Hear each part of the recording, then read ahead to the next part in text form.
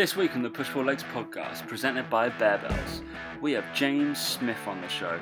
And to be honest, we just chat all about him.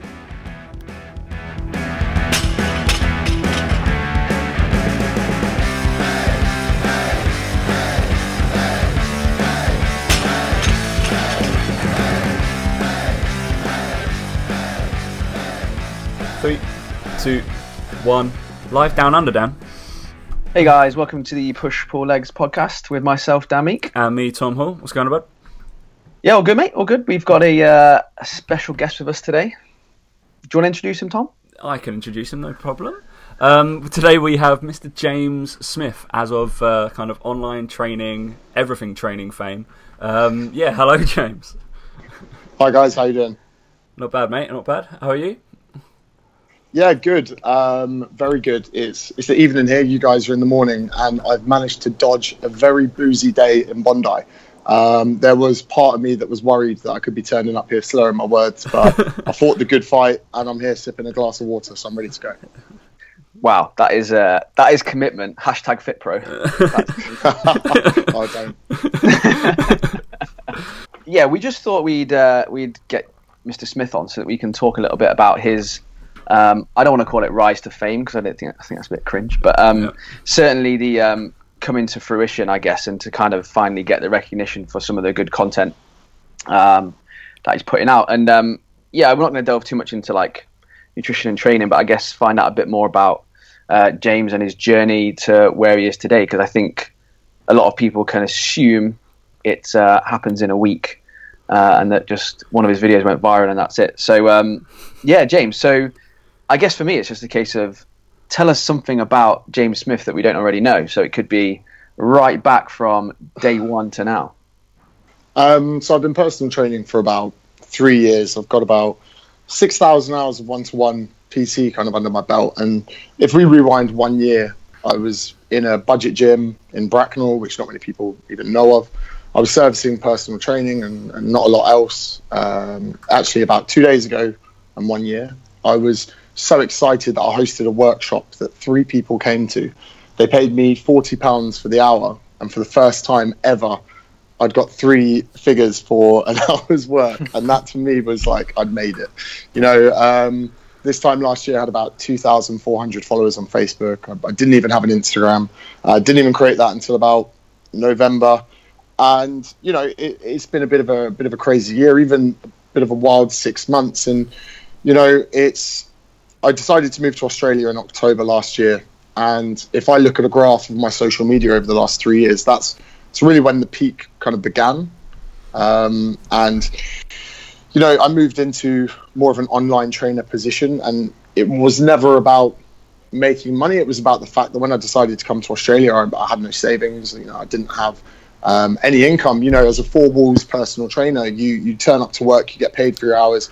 You go on holiday, you don't earn any money. I mean, even putting my clients onto other trainers meant that I'd make 10, 20% at most. It wasn't really viable. And, I said to my existing clients and people that I've been communicating to, look, I'm going to go traveling. Would you be interested in hiring me as an online trainer? And, things kind of picked up from there. 10 clients at £50 a week. It was enough to stop my bank account declining too quick. But when you're sailing the Whitsundays and straight arming cans of cider, that money quickly deteriorates. And before long, I was in Sydney. I came to Bondi. I decided this was the place for me to live. And December, came back home again, swapped over visas, and came back to be a four walls personal trainer, as I'd call it, in Sydney. That was the goal. And things didn't quite work out how I'd planned, if I'm honest. And I mean, now I'm kind of in this position here, but do you want me to kind of delve into that? Or? It's interesting speaking from where you've come with your kind of four walls PT. Would you say because obviously you've done one-to-one a hell of a bit, like 6,000 hours is no slouch, and would you say that's prepared you for trying to make for that step on when you went online? Would you say you were just kind of coaching one-to-one has prepared you for going online?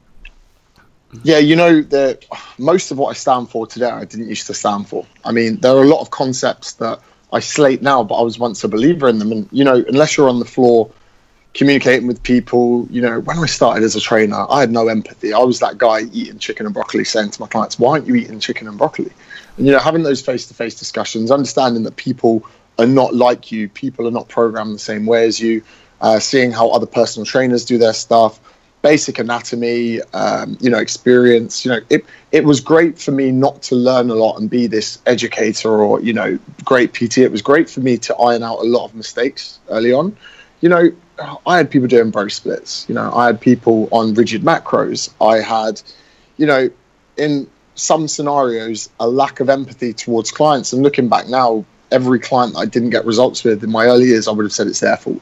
They didn't want it hard enough. They weren't willing to change. And then as I hit kind of my third year, I started realizing, hold on, James, you were implementing the wrong approach with the wrong people. So I wouldn't say that it made me some like industry educator or someone who was in a position to have the best online PT program. It meant that I'd learned enough mistakes to avoid hiccups very early on when, you know, you get signals from clients like, how are your calories going? Oh, I didn't hit them.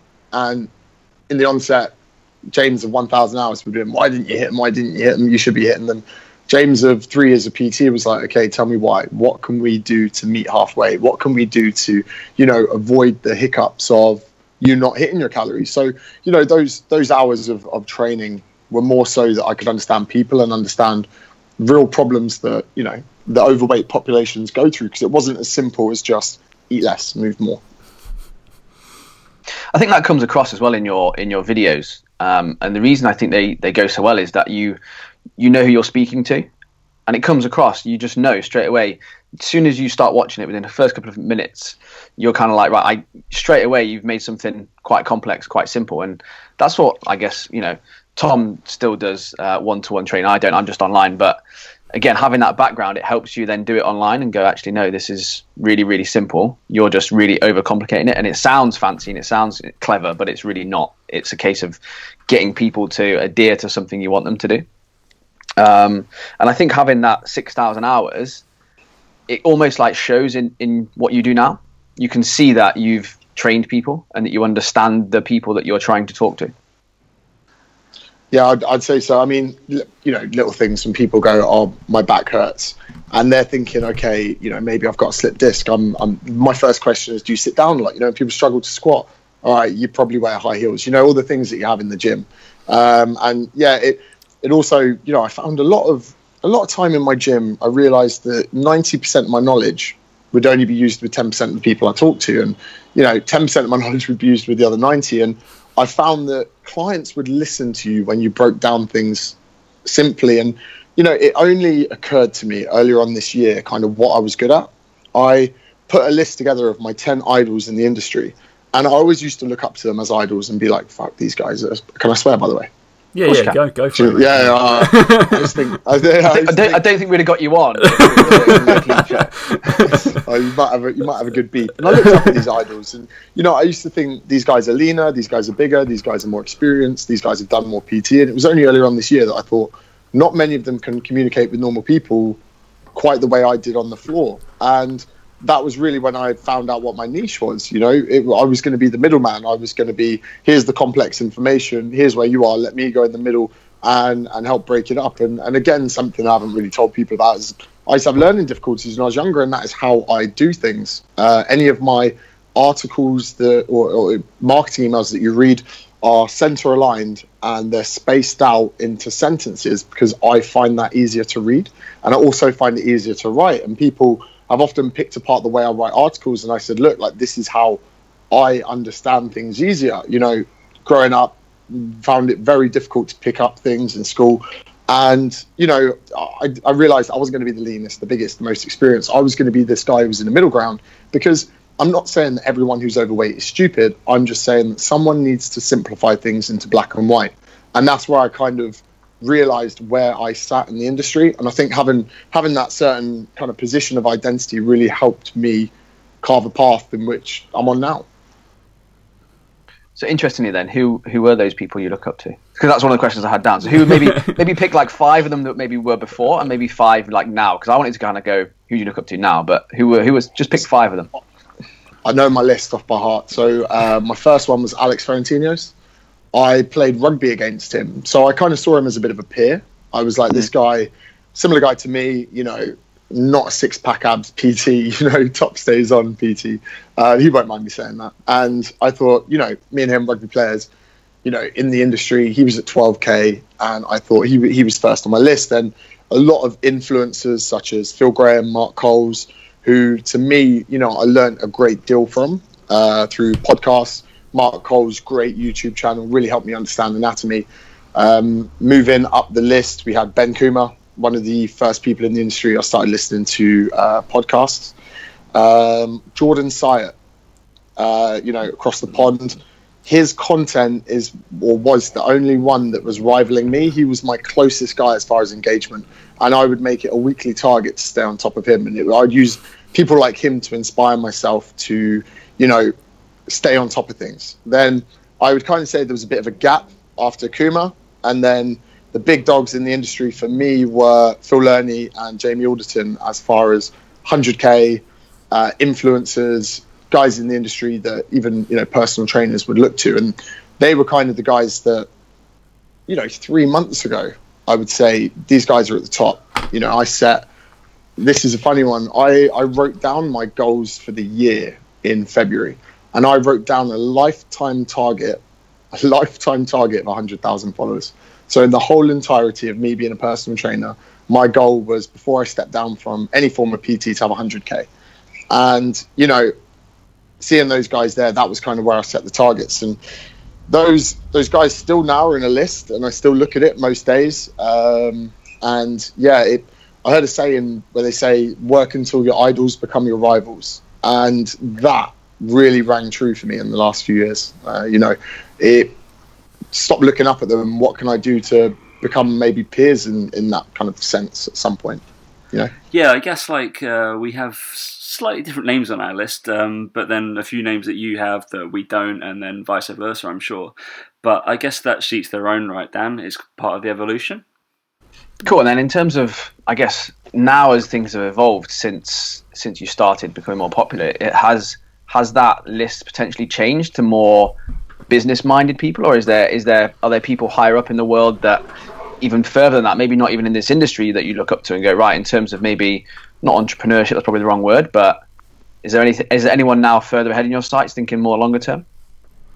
Not really. You know, I've got the list there. You know, there's nothing really above 100K, because what I feel could happen, and what I don't want to happen, is to become too focused on that followers kind of number. It was earlier on. I used it as a metric of success and motivation.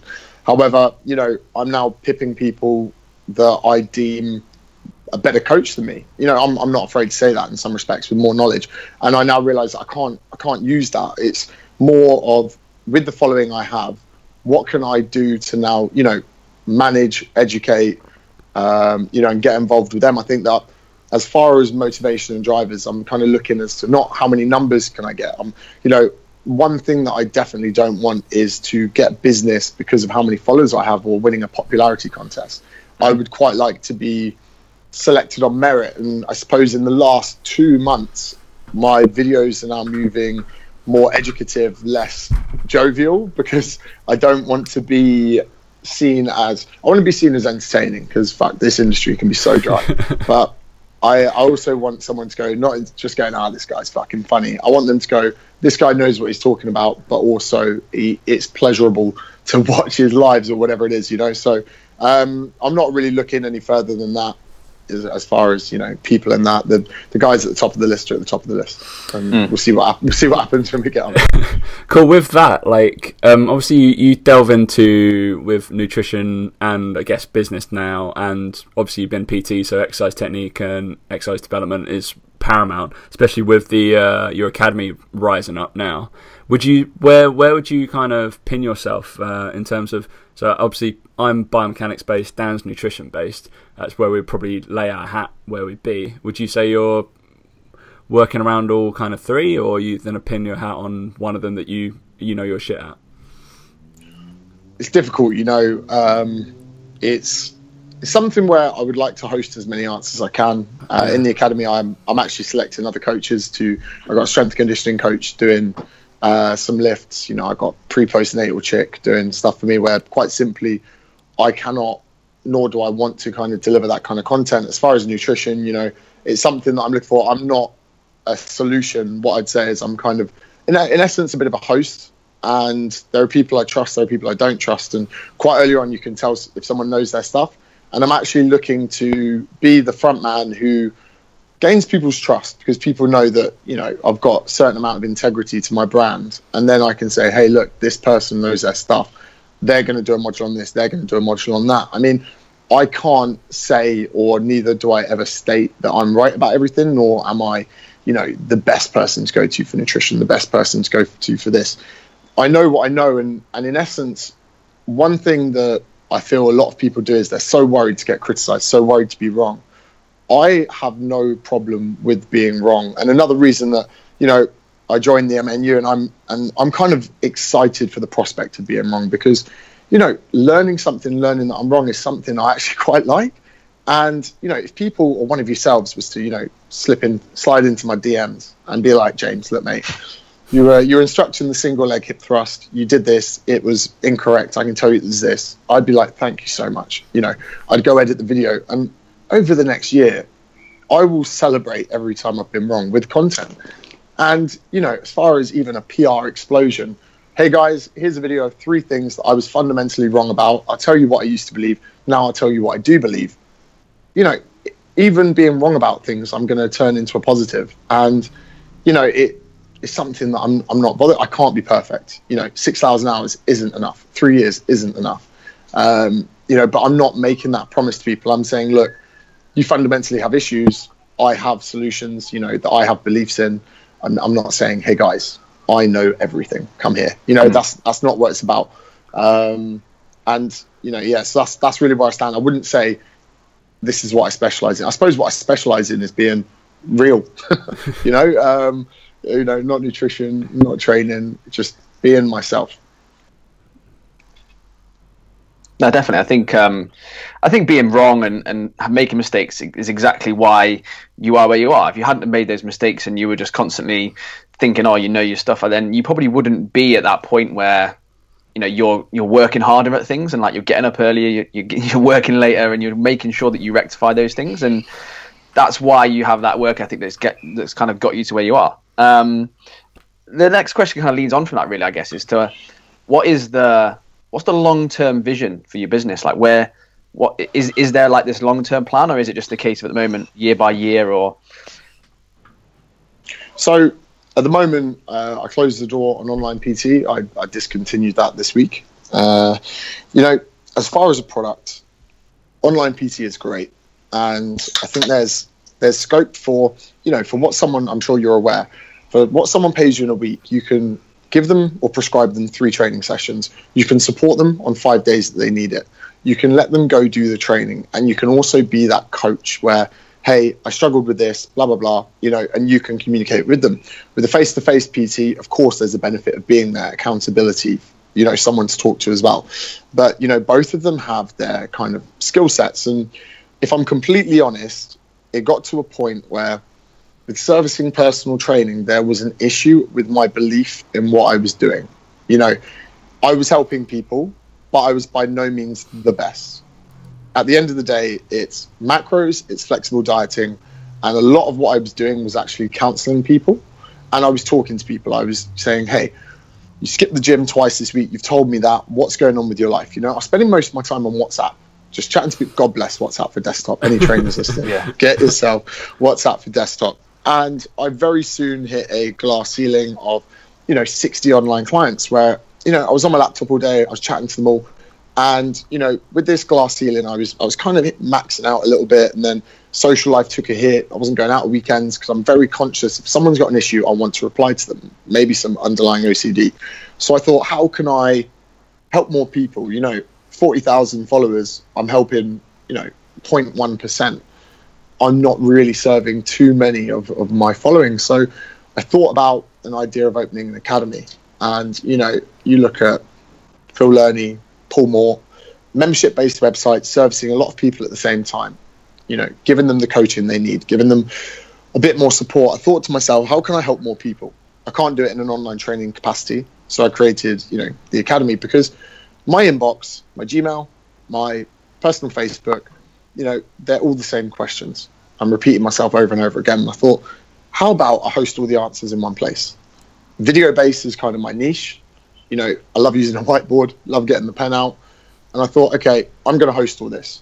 And I spoke to, a tech guy. I said, look, I want to do this, want to do that, want to do this. He was like, yeah, great idea. And I thought, actually, there's a gap in the industry. No one's really teaching someone how to use MyFitnessPal. No one's teaching someone if it fits your macros versus flexible dieting. No one's telling people about why there's differences between calorie calculators. No one's, especially, an online PT, how many times I tell someone how to create a training program? Never, because they would stop using me as an online coach.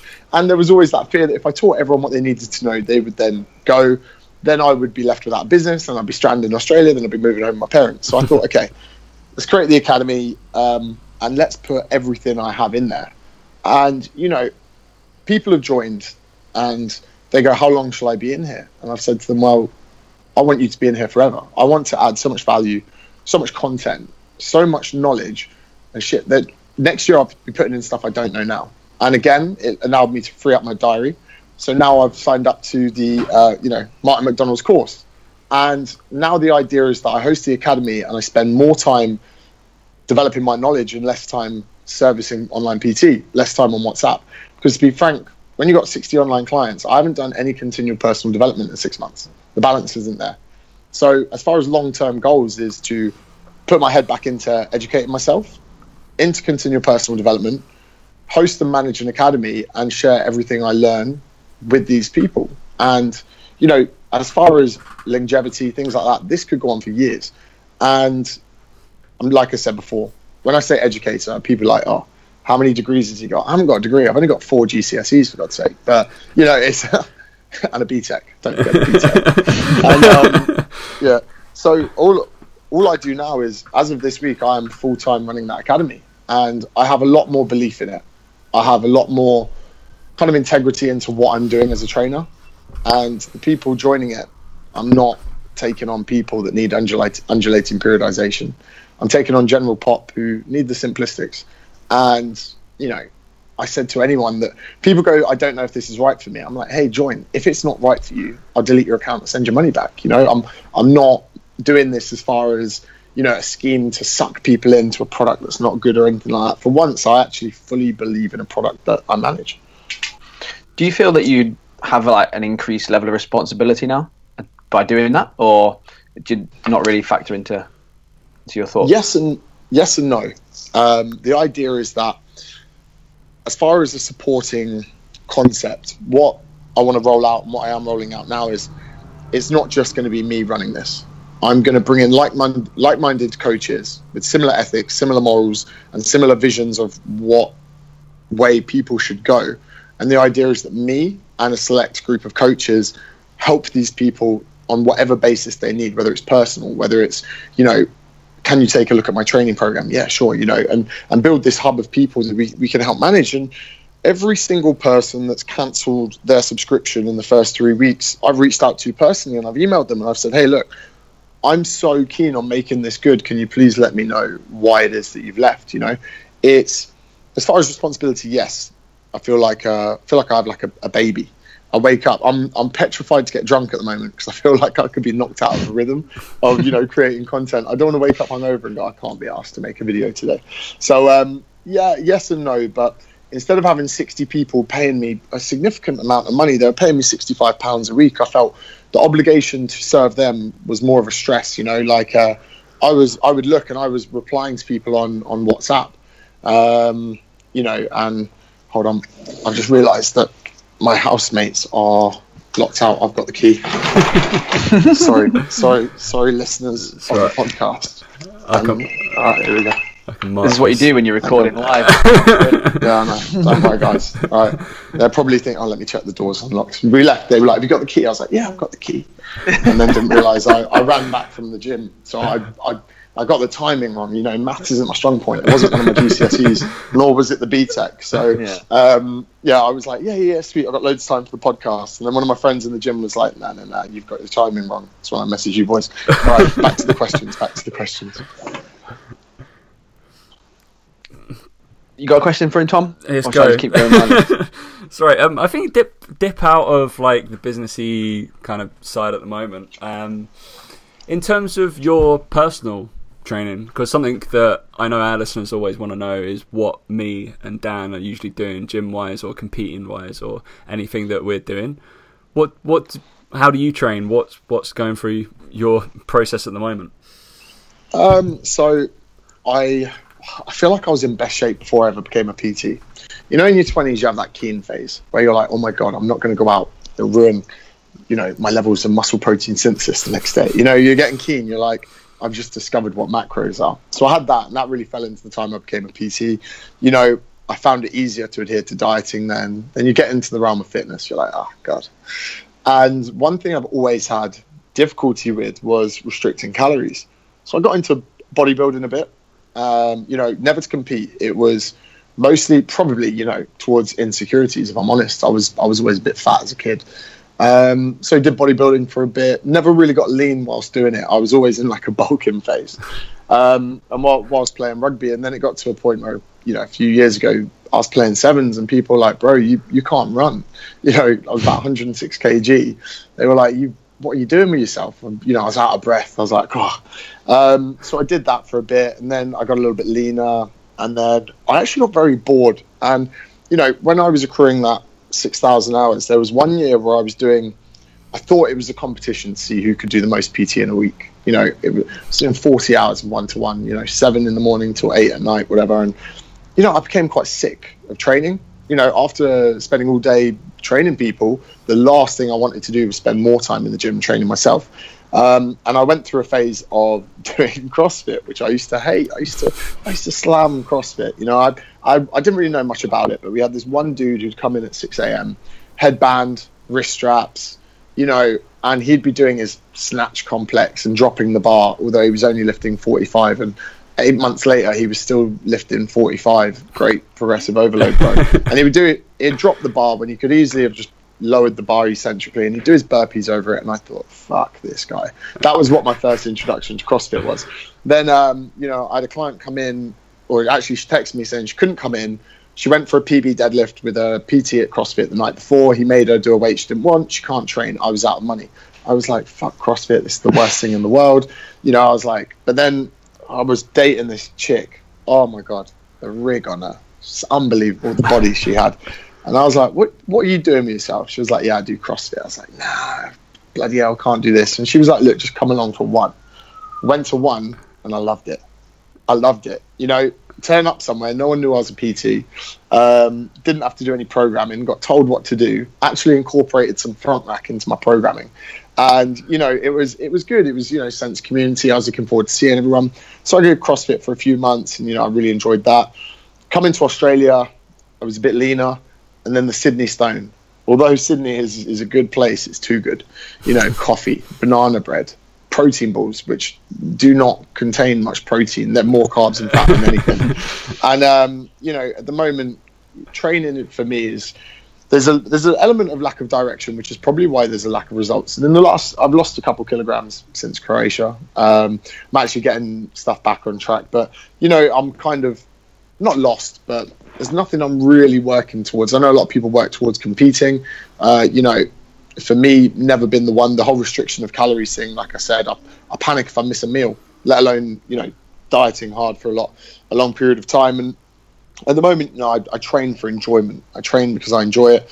I wrote my own program for the first time in 3-4 months, and now I'm just doing that, enjoying seeing progressive overload. I'm eating as well as I can, training as often as I can, but I'm never with what people. Everyone's got a different idea of what fitness is, of what a physique is. And for me, as long as I can fill a t-shirt and get a compliment about my shoulders and arms and not be worried about taking my top off, I'm happy with that.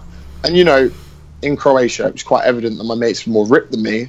I was like, yeah, let's compare bank account slips if you really want. Like, for me, it's not a competition to who's the leanest. And as long as I'm happy with my physique, I'm happy.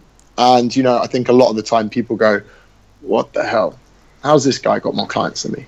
It's Dexter says I'm 11%. I took 2 of them, and not even. I can't. Dex is wrong. That's all I'm saying. But yeah, so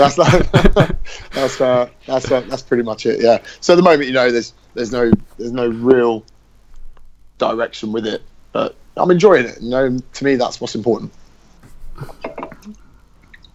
That's cool. Awesome, man. If there was so the most common question that you get DM'd now, and you're gonna literally answer it for the last time, what is it? Oh, I tell you what, hit a few thousand followers and those DMs change. You get women, and I'm like, look, I've been on your Insta. You're married. No, only joking, kind of. You know what? A lot of the time it is to do with how do I determine how many calories I should be eating, or along with that, hi James, this calculator says this calculator says this. And one thing that I hate in the industry is that people don't understand that if you give people too many options, they'll pick none. If you go to a good landing page, a good marketing page, you do an email marketing shot, you want one call to action if you want people to really do it, because if you give people too many options, they won't do any. And this is why I wish as an industry we were closer aligned with our message, because we would get more business. People think that shouting different messages is going to bring people closer. People that love the ketogenic diet think that standing to the side going, hey, it's not calories. Really what you're doing is you're giving people another option and another reason to pick none. So, with the calorie calculator thing, again, that was it was the first module I put in the academy. How do you determine how much you should be eating? Because people don't know. And when they do look, they get so many different answers. So that would be the main one, yeah. Yeah. Would you say, so leading on from that, and within the fitness industry, health industry, what, on skewing negative, what do you despise about it? It would be transparency. So, good friend of mine, I used to look at his Instagram, and I used to think to myself, how is this guy lifting that and being that lean? How is he lean that far around? How is his performance that good? I thought you were going to say Harvey Lawton then. Definitely not Harvey Lawton. No. No. And I met him, and it was a hot day and he didn't take his top off. And I was like, what, mate, I actually said to him, you're not allowed to take your top off when I meet you, because I thought he'd show me up so much. And I took my top off. 11%, probably more like 19. Dex is wrong. And he kept his on. And I was like, mate, you're jacked. And he was like, no, I'm not. And he was rotating Instagram pictures. And I said, tell me some more about that. And he told me that one day on holiday he wore 3-4 different pairs of swim shorts, and to get more photos of how lean he was. And I was like, fucking hell, mate. Your content is shit on social media. You've just told me a powerful thing that you could use to, for once, have a middle ground with your fucking audience, and you haven't told anyone. I was like, if you would express or be more transparent about how much you're trying to skew the image of how you look, you would have people actually having an inkling of interest and respect with what you're about. And, I was misled. And this is happening everywhere. And with this, people in the industry especially are letting their own insecurities skew the fucking visions of the people that are soon to be prospects. And it annoys me, when I have problems, when I get fat, I tell people, because you're actually making yourself be more human. You're actually making yourself be more relatable. And, if people would just fucking be more real with that and more transparent, it wouldn't cellulite. I mean, most women have cellulite, yet we haven't seen any of it on Instagram or in a fitness magazine ever. Something like that. So, we're just making people feel shit all the time. And that really annoys me. Like you can tell, I'm sure. Because people are alienated. We need to, as an industry, get closer to our prospects, to the people we need to help, not distance ourselves with fucking camera trickery, Instagram filters, or apps that give you a better shoulder to waist fucking ratio, Yeah, I totally concur. I think the transparency thing, I don't think, I've never bothered getting that lean, so there's never been a point that... Do it for the clients. I'm doing it for them. Obviously, I lead into more training, but it's just... We've openly said we've made mistakes on this podcast. Hell, we've done fucking 80 episodes, and the chances are the first 10 were wank, and we've learnt from that, and we've started. I know Dan, obviously you do a hell of a lot more Instagram stories, but you still compete or do like video shoots. But yeah, it is annoying that when people will have that kind of wall to stand behind and never let them, basically their clients, that they're trying to buy into them, yet they're not actually seeing the real them. If you get what I mean. But one of my most popular posts, like, I don't know, it was a couple of months ago now, like we've joked on the podcast like recently, last few months, but I just didn't go to the gym for about 4 weeks. I was like, I couldn't be fucking bothered, sick of it. And like one of my most popular posts was when I was like, I'm so demotivated, I could not give a shit right now. And it was like, people were like, oh, that's so great to hear. And I'm like, well, you can't be like super motivated all year round. And it's like, I'm slowly getting it back. But even now, I'm like, to be honest, it's like I'm just going, and the weights I'm lifting are nowhere near what it was before. Don't feel particularly brilliant, but you've got to do it. Like, they're the times that you go. Sometimes it's like, look, I'm not going to go 6 times a week this week. I'm just going to go 3, and that's okay. Yeah, exactly. And you know what? The amount of so when I was in Croatia, I was going live drinking tequila at lunchtime. You know, straight almond beers, things like that. And people are like, "Oh my god, this person gets boozed." Of course, he gets boozed. I put on my story my housemate jumping through a coffee table in a pair of Speedos. You know, like, you know. We as the industry certainly likes to portray they're perfect, and very much from it, you know. And what people don't understand is it's very important for people to have a relationship towards you. And you know, people know you when you're chatting shit. And, you know, I tell people when I'm hungover, you know, I come live, and if I tell people, I go, guys, I got fucking hammered last night, don't remember anything. They're like, fair play, he's still come on live in the morning. You know, you're actually bringing yourself closer to people you're working with. And you know, if you think about the people you surround yourself, usually it's like-minded people, and it's not much different when someone looks to employ a trainer. Absolutely, yeah. They're buying into your, basically, that's, as far as I'm concerned, the Instagram stuff that we do and the Instagram stories is trying to buy into your personality. It's a way to reach the potential clientele, and they're then a buy-in because I've been following you for a year, and I feel like I know you. And that's half the reason why, I'm sure, well, pretty much the whole reason why we do most of our social media as personal trainers, is to try and get people to buy our product and buy into ourselves. Otherwise we don't make any money, right? And we can't live, and we can't keep fucking doing social media off the back of it. So totally agree, man. That's all good. Right, I got one more question before we get into the really light-hearted shit, because it's been quite heavy at the moment. But I think people would want to know or want to hear from you, James, I guess, is at what point did things take off? So I know before the show we started talking about you know, as a trainer, the things you were doing that you just ground out and were just doing constantly until things kind of took off. So what is it that you were doing, and then at what point did you notice, like obviously you mentioned already that when you went to Australia things kind of went, but at what point did you notice and go, hang on, shit's getting real now, like this is something? So in December I came home. I flew back on Christmas Eve to keep my mum happy. You know, she said, you can go to Australia, come back on Christmas Eve. When I came back, I said, look, I'm going to move back to Australia. I had a meeting with a few gyms, and I actually secured a position within a franchise. PT is a bit different here, and pretty much the franchise is going to look after me, take a cut of my paycheck, and help me do some personal development. And then came home, sold my car, and I took a big loss on my car. I'd only had it a year, and I remember actually calling my mum, being like, look, can you come pick me up? And I was in a position where I had to ask my mum to take me to the bank to pay in the change from my cigarette bit. And then I flew back to Australia with Air China. I had an 11-hour stop off in Beijing. And I lived in a hostel for 3 weeks when I first got back here, because I was quite simply didn't have any money. And funnily enough, we're planning what we're doing for New Year's Eve. And my housemate said to me, what did you do last year? And I said, I stayed at home. I couldn't afford to go out. I honestly couldn't afford to even go to the pub. I was skint. I'd not only been traveling for a long time, I lost 1,500 quid on my car as well.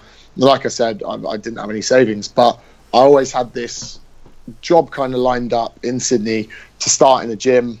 And, you know, you give me 4 walls and an empty floor, I can go build a business kind of thing, you know, no matter how hard up I am. So then in January, I was supposed to start, 3rd week of Jan, and getting my papers converted from, you know, UK qualifications to Australian qualifications got delayed. Didn't get it back in time, missed the cutoff, and they said, you're not starting till February. I thought to myself, shit, I've got another month in Oz. I rushed to come back here when I was living at home for free, having meals cooked and my mum looking after me, to now living in a hostel in Sydney, which isn't cheap. I was like, shit, I'm I'm pretty fucked. And so January, we're talking third, fourth week of January, I was inquiring to do bar work. So, 4,000 followers on PT.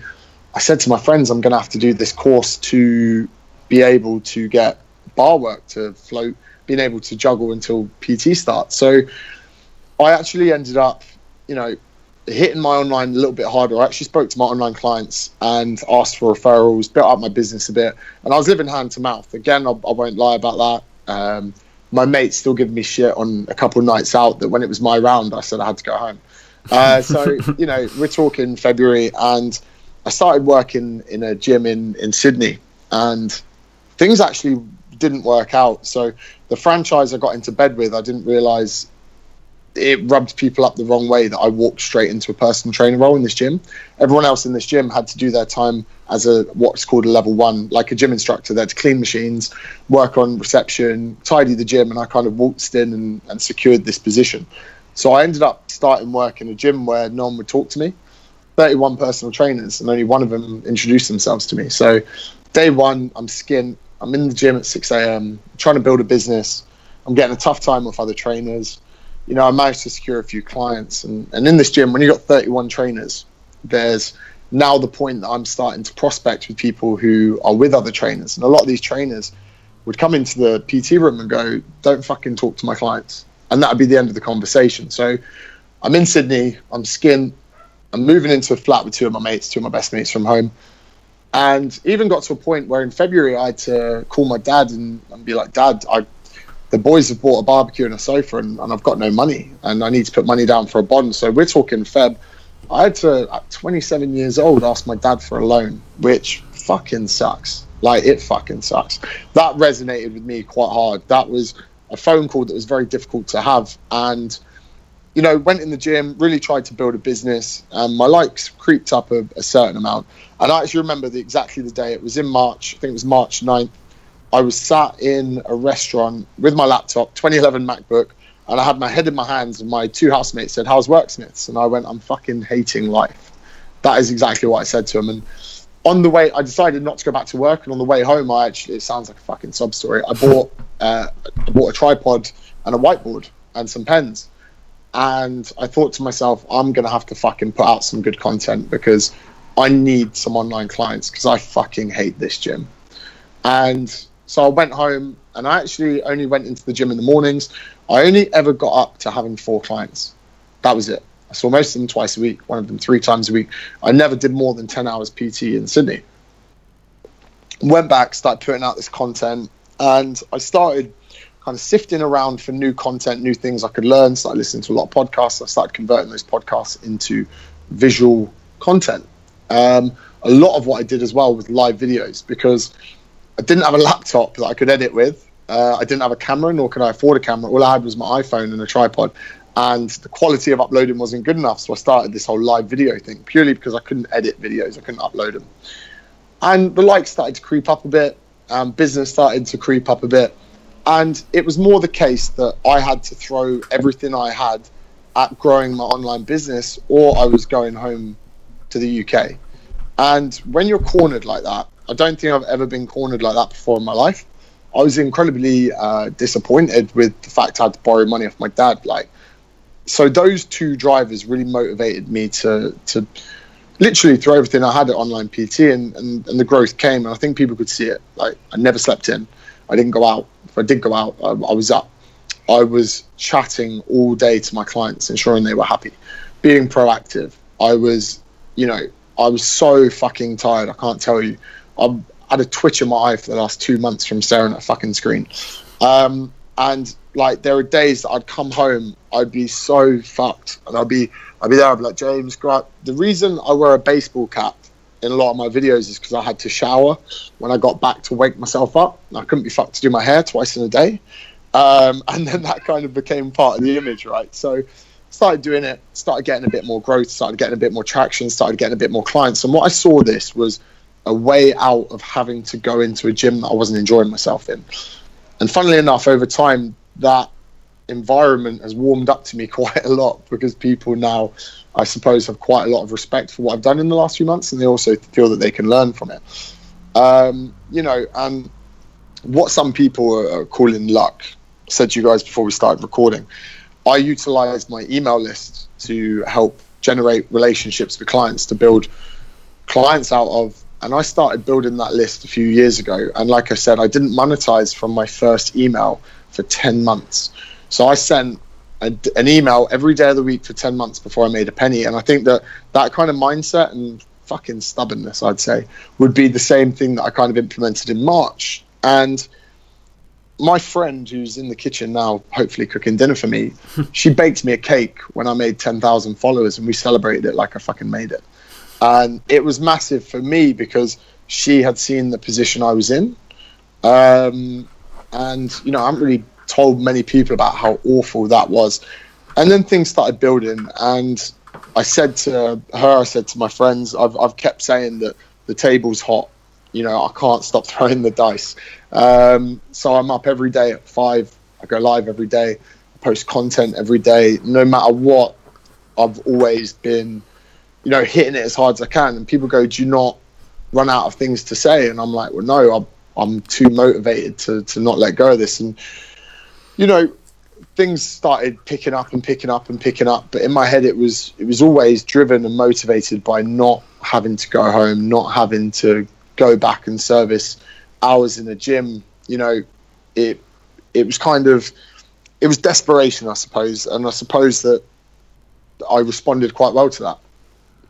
Yeah, I think it's when your back's against the wall, that's when you figure shit out, basically. Like, I think a lot of trainers, what they do is they do their personal training, they do a little bit online, and they never get to that point where they can fully go all in online. So what they do is they're like, oh, I'm going to build up my online so that I can do less PT and I'll do more online and I'll get that flexibility in my life.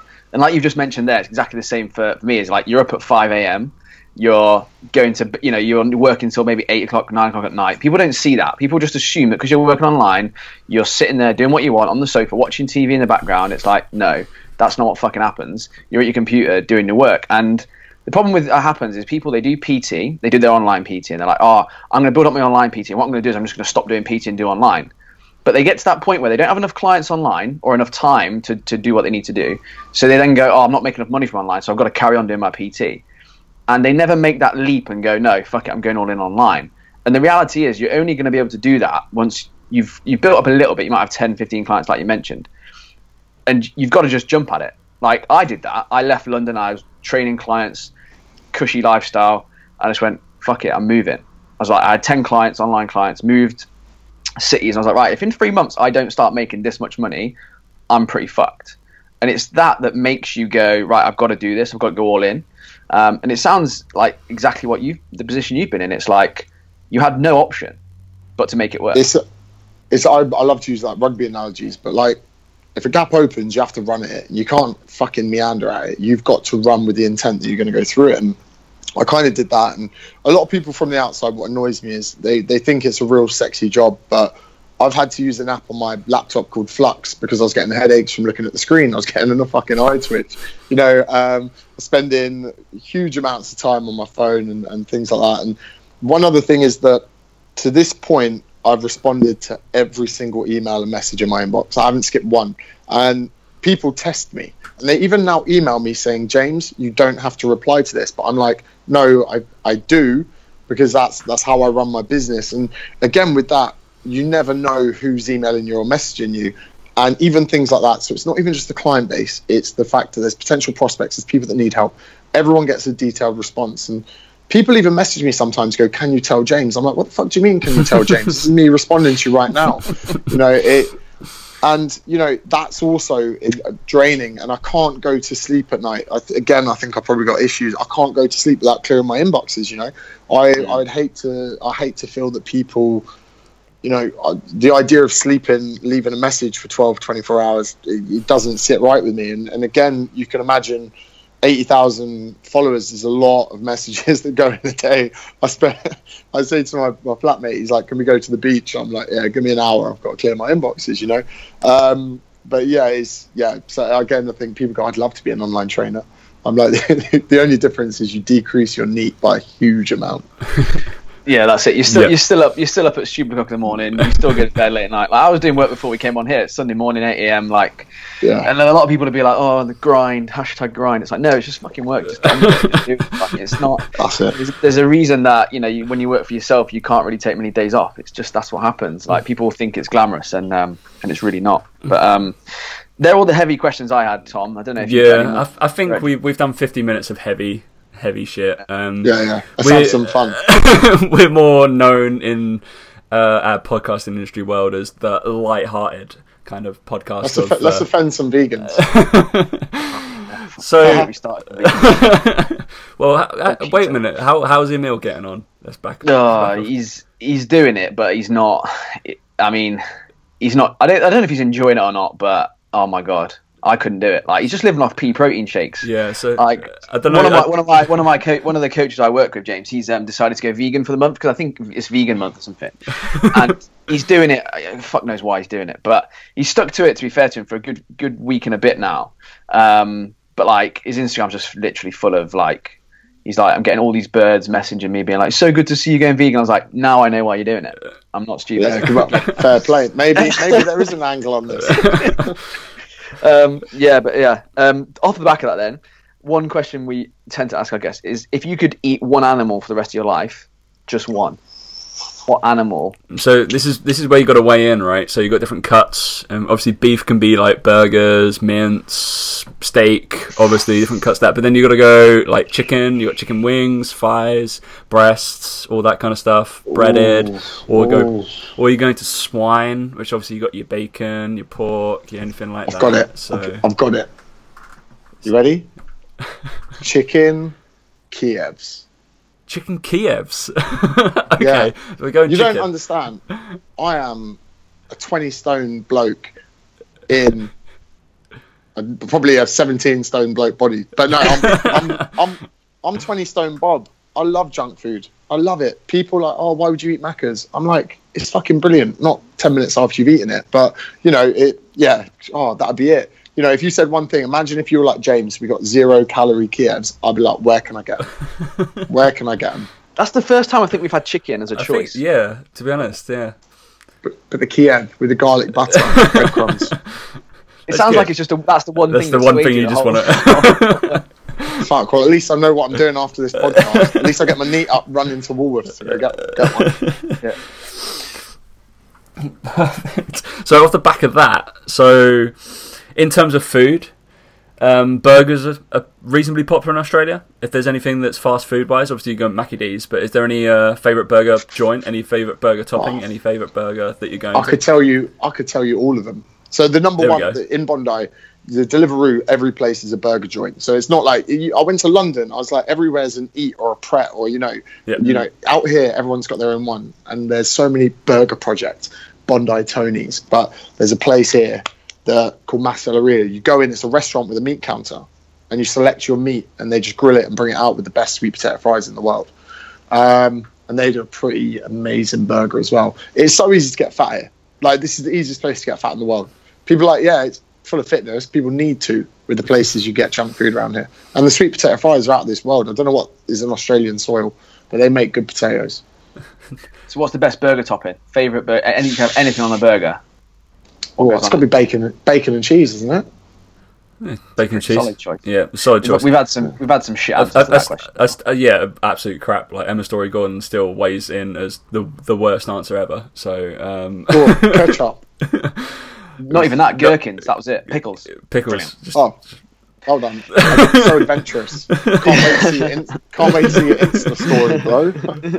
Hey guys, today I get pickles. Brilliant. Good. And then you get to have a milkshake with that. Yeah, it would have to be the Shakeaway Aero Mint milkshake. Ooh. Aero Mint. Yeah, Aero Mint. Yeah, Aero Mint milkshake. Oh, it's fantastic. They blend ice cream and mint Aeros together with a bit of ice and a bit of milk. That sounds decent, Dan. That's a do. We've got to do that. You can make it at home actually as well. Yeah, that'd be decent. Yeah, sounds like That's cool. worth giving that Post workout, carbs to protein ratio. Yeah. Be decent. With bearing in mind, obviously this show is sponsored by Bear Bells, protein bars. What is your favourite protein bar off the back of that? So it's got to be a carb killer, isn't it? Fuck. And carb killers. You know, yeah. You know, I like having Quest bars because I feel like they're not full of as much shit, and I quite like the fact that they're dull and fucking boring. I don't like the fact that they got softer. Because they used to be really hard. We used to have a challenge in the gym, and I was the only person that did a whole Quest bar in under a minute. Do you remember when they were hard? Oh, they were atrocious, really. Took a lot. You couldn't chew them with your front teeth.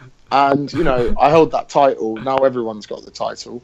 Quest bars obviously sold out to, you know, whatever. But carb killers are, you know, I could eat 3 of them. I have eaten 3 of them in a go. Quest not so much, so it has to be the carb killer if I'm honest. And you know, it's quite nice to have a nice tasting protein bar that's not loaded with like soy protein and E numbers that, you know, I don't even know what they are. So yeah, it has to be that. And the Jaffa Quake one was sick. I was kind of hoping it wouldn't be, but it was good. Yeah, I was really disappointed with that. I thought they could have gone with a real nice dark chocolate, real nice thick bit of orange through the middle, and it was just a bit more of like a. Do you ever remember chocolate orange club biscuits? It was more like one of those. Oh yeah. Yeah. Oh yeah. I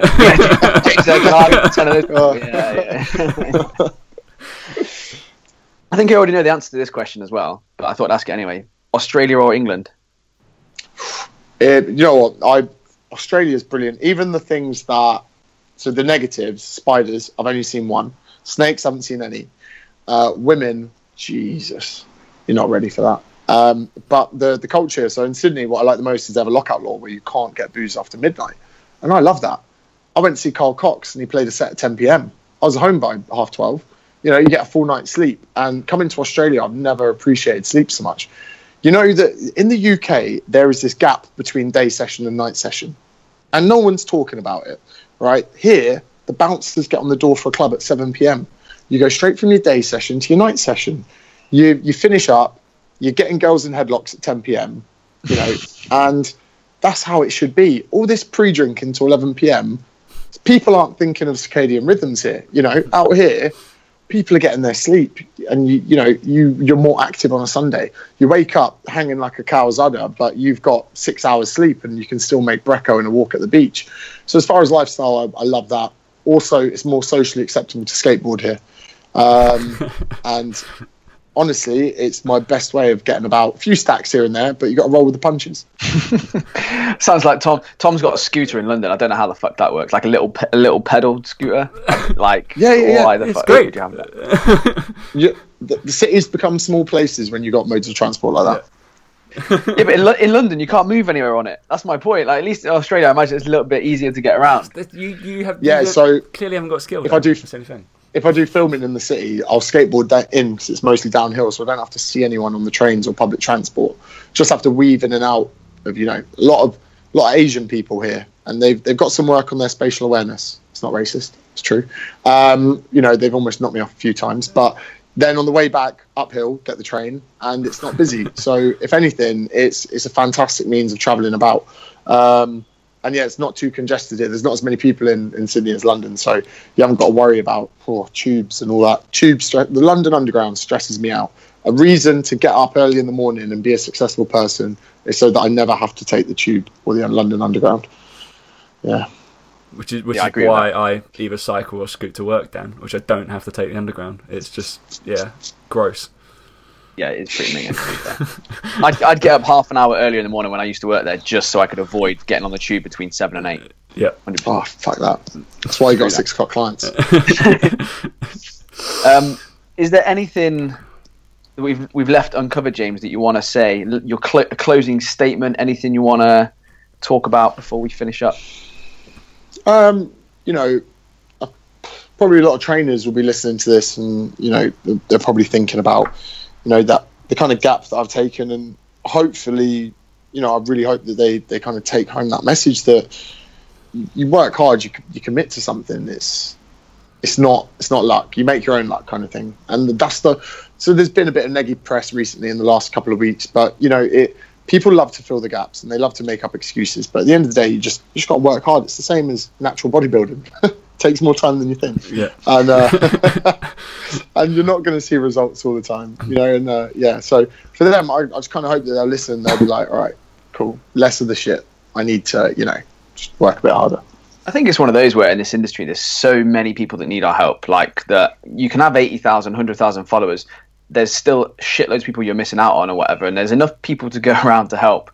And the problem with this industry is you get a lot of people who just want the quick success, so they copy someone else's stuff. And like you mentioned with your stuff, is people are just going to try and replicate it. And the reality is you've got to do what is yours, and you've got to have your personality. You've got to do your own thing, otherwise it won't come across real. Like we mentioned before we came on, like it's obvious to see when it's not real and it's not you, and you've just copied it from someone else because you don't really know the reasoning and why, the reason behind things and why someone's decided to do that or why they do 3 videos a week and all that sort of stuff. And I think that the biggest thing is that there's enough people out there for us all to help. We can't be tearing each other down, having a go, being negative. Like there's enough people to go around.